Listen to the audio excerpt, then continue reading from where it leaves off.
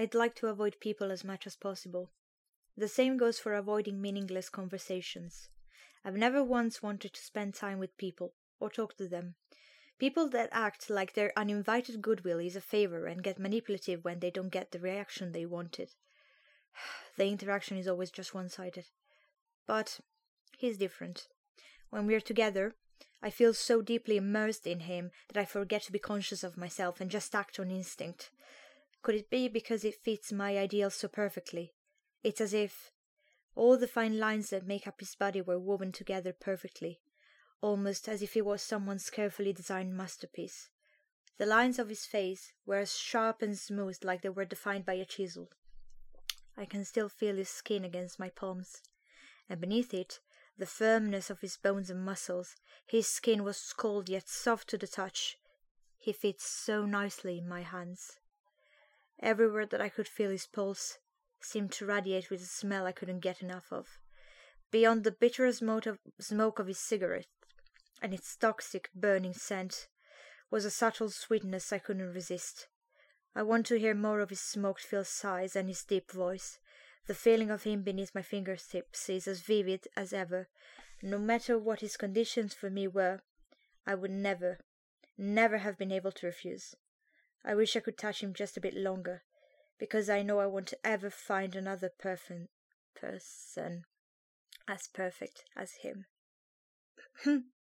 No, no es amor.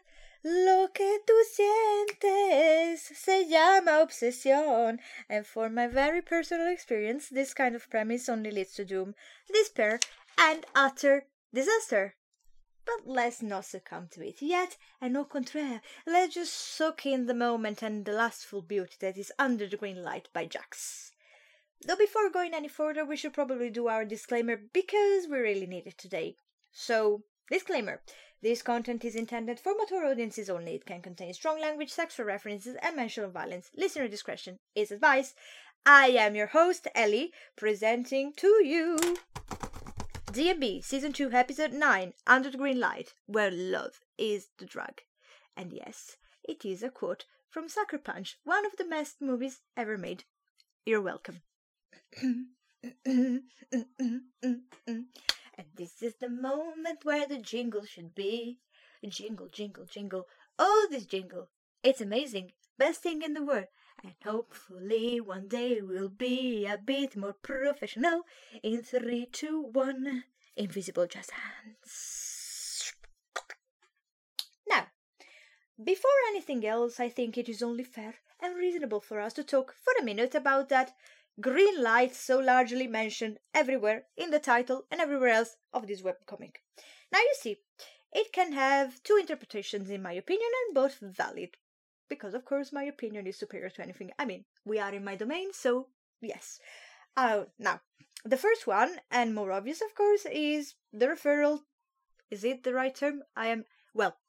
It refers, let's just say it like that, it refers to the emergency exit light that can be seen on top of the door of Matthew's art studio.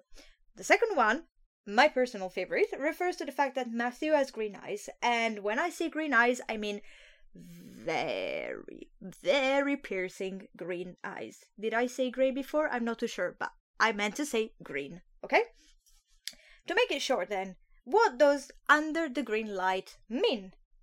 Judging by what I said just now, I'd say it's pretty obvious. Number one, it's a clear statement about the fact that the boys are gonna have plenty of action on that lovely sofa, obviously positioned under that same green light. That's the only source of light. And I said light one too many times, I'm getting very annoyed. So, yeah, the only source of light in that shabby studio. However, my favorite version involves Matthew's eyes. Those captivating green eyes, those expressionless eyes that seem to never let go of Jean's side, not even for a second. They clearly are the green light that is always capturing Jean's attention like a moth to the flame. I am such a poet today. But where does this insane obsession from both parts come from? Let's find out. To give it a bit of context, as usual, our story follows the lives of high-ranking criminal Jean and sculptor student prodigy Matthew. Their first encounter, but bear in mind, is not the really first one. But anyway, seems one of those things straight out of a telenovela. While on his shift at the coffee shop, Matthew spots Jean standing outside and decides that he has to be his model for his school project. And bear in mind, it can't be no one else apparently, because Jean is the most beautiful man Matthew has ever seen. And yeah, okay, well, yeah, he is very handsome, so I get what the boy is trying to do. Now, it's not as much sail in the beginning, but all's well what ends well, and they manage to find a middle ground. Jean will go every Friday to Matthew's studio to be his model, and Matthew will pay him with his body, of course. Because I forgot to mention before, Jean is a man of many addictions, one of them being sex. Yeah, you guessed it right. Now, Matthew's clumsiness and inexperience becomes extremely exciting for him after a few times of mediocre performances, so it is fair to say that business transforms pretty quickly into pleasure. And not only his pleasure, I might add, because those smutty scenes are supreme. But bear in mind, my beautiful friends, pleasure can quickly transform into something dark and scary if your interest mutates into insane obsession towards the other person involved. Which unfortunately is exactly what we are witnessing with Matthew. Now, contrarily on what's going on with Jean, where we see our man getting, let's say a bit better thanks to this relationship. I mean, for one, when they are together, he can have a decent night's sleep, which is really important for one's health, right? And seems like sex with Matthew is so good he doesn't really need drugs to feel pleasure no more.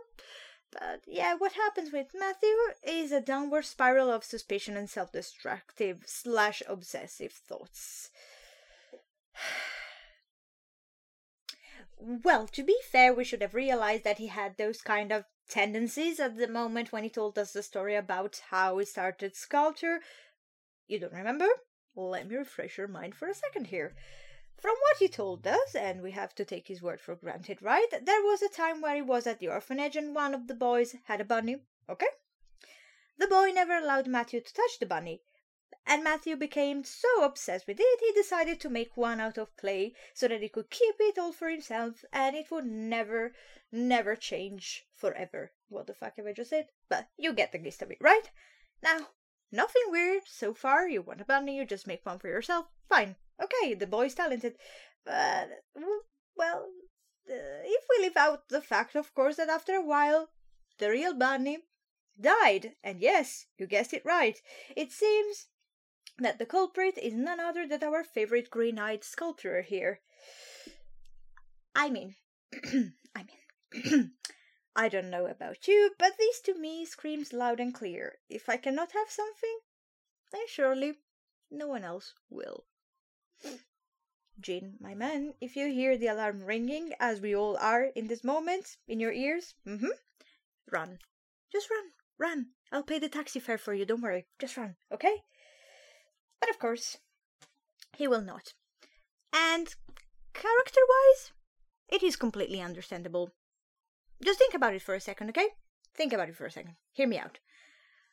Not only you are a sex addict, but also sex doesn't seem to satisfy you as it used to, okay? And then all of a sudden, not only you manage to find, or you are found in this case, somebody who is completely lost in his utter devotion towards you and would do anything you wish for, okay? Anything you wish for. That same somebody is also a beauty to die for, and his dick is gigantic, like massive. Like when you look at it, it could easily be the size of my arm. To top it all off, his clumsiness wakes in you desires you thought you'd never crave. And on top of it, even more, you don't need to pop up the usual pills to feel good, because he is more than enough. As I said, character-wise, you'd keep the said person close to you for as long as it takes.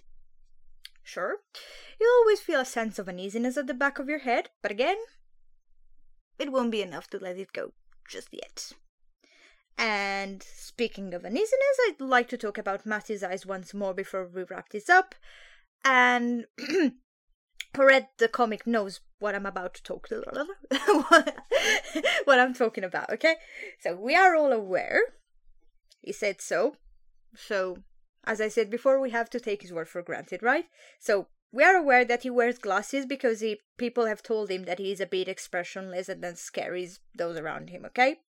However, what you might have not noticed is the poster with all the various emotions and ways to express it that he put up in his studio. Sure, he is an art student, and as such he probably needs it as a tool for his work. However, my sixth sense is telling me that that's not the case. In fact, I think that's like a daily reminder for him on how to look, brackets open and close, normal, for lack of better term. And, well, I guess we will discover it once the flashback episodes will begin, and you know me, I do like soft and fluffy, but I'm also all about a tragic and morbid backstory. Now, we already had a hint during the last few chapters, and yeah, I can't really wait to taste more. And as for a happy ending, I doubt it will ever happen in here, but let me tell you, I'm willing to accept that this time. Yes, I am willing, and I will not change my mind about it. This comic is so good, I am ready to take everything it throws at me. I am ready. I just hope to have the right amount of tissues when the time comes.